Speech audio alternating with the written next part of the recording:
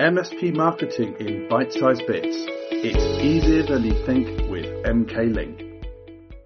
To get more of MKLINK's MSP, MBA, marketing and IT training resources, make sure that you've registered for your account for free now at www.mklink.org. Hello again and welcome to MSP Copywriting Part 3. So for a quick recap from last time, you'll hopefully recall that we looked at The Who. Now, I'm obviously not talking about the famous British rock band. Instead, I was referring to your target market, your avatars, your ideal client profile, your ICP. And then we looked at the what, specifically what their pain points and their challenges were and what keeps them awake at night. This time, you'll start mapping out your why. And this will include why should they buy from you in the first place and not somebody else, and why are you different? And that leads me on to your USP. Now, I find it helps if you start with your USP, i.e. your unique selling proposition. And very often USPs are encapsulated within a company slogan. Or another way of putting it is that a company slogan that encapsulates a USP is very likely to be a better one. So let's start with looking outside of the managed services industry just for a moment. And if you think the MSP market is crowded, just imagine what it's like for people trying to sell pizza. But nevertheless, Domino's Pizza smashed it years ago with their famous USP, and they knew that their target market valued getting their pizza to them as fast as they possibly could when they were hungry, and those people were less concerned around variety than they were over speed. So that was how they crafted their USP, which is you get fresh hot pizza delivered to your door in 30 minutes or less, or it's free. So just look at it. It's bold, it's compelling, and above all, it worked. It made them famous, and it certainly helped them separate themselves from their competition. Note that they didn't say that they had the best ingredients, or that they were the cheapest, or had the biggest range of pizzas. The dimension that they capitalized on was that of speed. So here's a few other USPs that you might recognize. Colgate, theirs is recommended by dentists. That USP emphasizes trust and professional endorsement.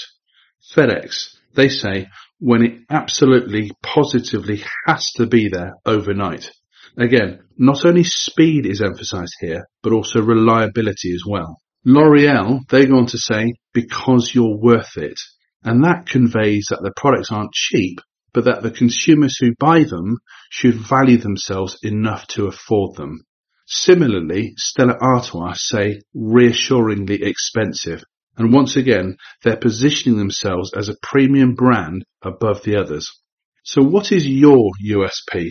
Now, I've spent a long time speaking with lots of MSP owners about this issue, and second to not having a target market, not having a clearly defined USP is one of the biggest stumbling blocks they have. And I don't know why, but for some reason, many MSP owners don't seem to think it's important. Or perhaps they've simply never known how to create a viable USP. Personally, I think that's a big mistake. So here's a high-level, albeit simplified process you can use to develop your USP.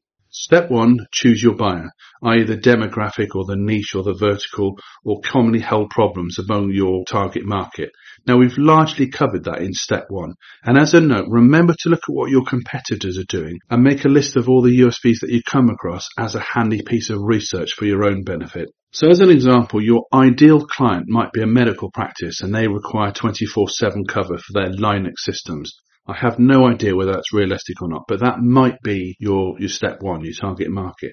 Step 2, identify what their pain points are. And again, we've kind of covered this already, but just as a recap, review your own customers, take care to actively listen out for the words that they use, and write out keywords that you can use in your sales copy later on. Review your own support tickets. You can likely use AI these days if you want to run some keyword analysis and identify those keywords such as speed of response, which is a keyword I came across when I did some analysis in this domain. And you can also review any online forums or chat groups. Again, you might well be able to scan it for keywords with AI. As an example, the pain points might be along the lines of, well, when we have critical issues, we need someone to answer the phone immediately. Or we get a lot of call-outs on a Saturday night and occasionally the systems are down. Or our existing IT company try their best, but they're always really busy. So step 3, review your own strengths.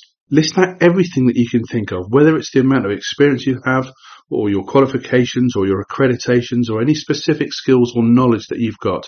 It could be anything. It could be a geographic advantage over your competition to expertise in a particular type of software. If you've got a number of particular types of customers or have solved particular problems, this will give you experience that you can write down. It's also useful as fodder for case studies, of course. So ask your customers what they think is good about you. You might have overlooked something. Step 4. What are you for? This can be the positive part of your offer. So try and align your strengths with their pain points. You'll need to be a bit creative here and possibly patient because it might take some time. Write down several unique angles that you can test.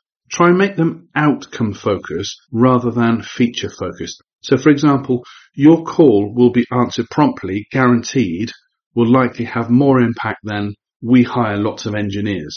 Number 5, what are you against? So this can be the negative part of your offer. Adding a negative part to the promise can really strengthen your offer, such as saying what the promised results won't have or won't do or they won't contain. So some examples of this could include, your IT support call is free if your call isn't answered straight away. Or, we'll pay you if the engineer is late on site, outside your SLA. Or, if we can't fix your Linux problem, you won't pay a penny. Something like that. That's the negative part of it. Number 6, add a timeline or a time frame.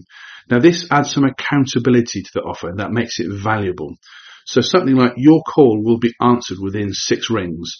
Or, your engineer will be with you on site within 4 hours. Or maybe your hosting has an uptime of 99.5% of the time. If the offer isn't specific, if it misses a timeline or something to hold yourself accountable to, the offer starts to become woolly and it could lose any impact that it might have had. And number 7, add an or else, i.e. offer to refund or replace or redo or retry, whatever it might be. So as in the previous examples, you can include things such as, your hosting has an uptime of 99.5%, else it's free. Or, we'll provide support 24/7 within your SLA, or you don't pay. No, it should make you feel a bit queasy to have impact, i.e. you might need to take a bit of a bravery pill because there's essentially a guarantee here. So remember Domino's Pizza, they really set their stall out here. The USP that made them famous. You get a fresh, hot pizza delivered to your door in 30 minutes or less, or it's free. Now, depending on what your USP, that whole process might not be ideal for your business, and there are multiple ways to develop a USP. So here's another one. In the absence of anything more creative, superlatives can provide some ideas here for coming up with potential USPs. Crucially, superlatives help to ensure that you try not to be in the middle. And it's in the middle where business tends to get very competitive and crowded. The action is usually at the edges. I don't suppose many prospects would be impressed with a sales copy such as, we're an average managed service provider providing fairly good services for a reasonable price in Bedfordshire, even if that is the truth for many of the MSPs out there. But that's not to say that your sales copy should be overly laden with unnecessary hyperbole, because that's off-putting as well. It's just that you should focus on something that you do actually excel at. And think about this. If you find that you excel at nothing, which would be a shame, then remember that you can try and find the Venn overlap or 2 or more areas where you are good at something to create an area where you do excel. So as an example, for one circle in the Venn diagram, you might have a good average response time for getting engineers on site. You might not be the fastest in the industry or even in the area, but a good response time nevertheless. For the second circle of the Venn diagram, you might provide a handy service where you offer replacement laptops for clients whose laptops have become lost or stolen or broken or the software stopped working. Perhaps the laptops require specialist software running on them pre-installed. And a third circle on the Venn diagram could be your physical location. Let's take Bedford again as an example. So you can now draw the rings of the Venn diagram around your office location, and clearly if a competitor is in another town or a county, you have a distinct geographic competitive advantage over them for all your clients in and around Bedford. So the Venn overlap here could be that you provide the fastest laptop replacement services to those business owners around Bedford that need laptops running specialist software at all times. Okay, that's a bit lengthy, but you can understand the process at least. So that's an example off the top of the head, and you can replace the circles here in the Venn diagram to suit your own needs. And even if you're only average within the various circles, where the Venn overlap occurs, you can start to see where you can find your USPs. Of course, marketing is always easier if you are the best at something.